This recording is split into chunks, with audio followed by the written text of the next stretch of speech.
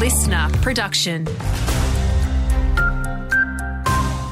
Hello, David Dolan here. The NRL's Las Vegas season opener has suffered a last-minute blow.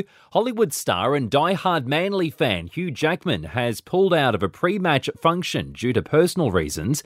Russell Crowe also won't be there due to filming commitments. However, he's voiced a rugby league advertisement for the American market. Labor has survived the crucial Dunkley by-election with candidate Jodie Bellier winning the Melbourne seat. However, the ALP suffered a more than 3% swing against it.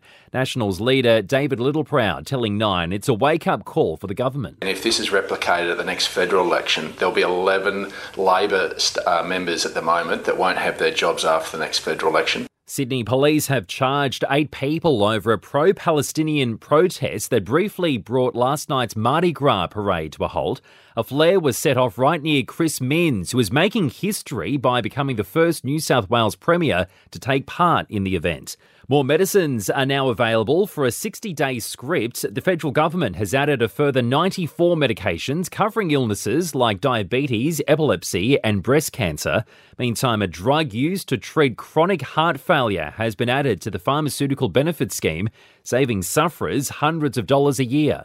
And Taylor Swift memorabilia is going off online. Obsessed fans are paying $2 for a single piece of leftover confetti from her recent concerts.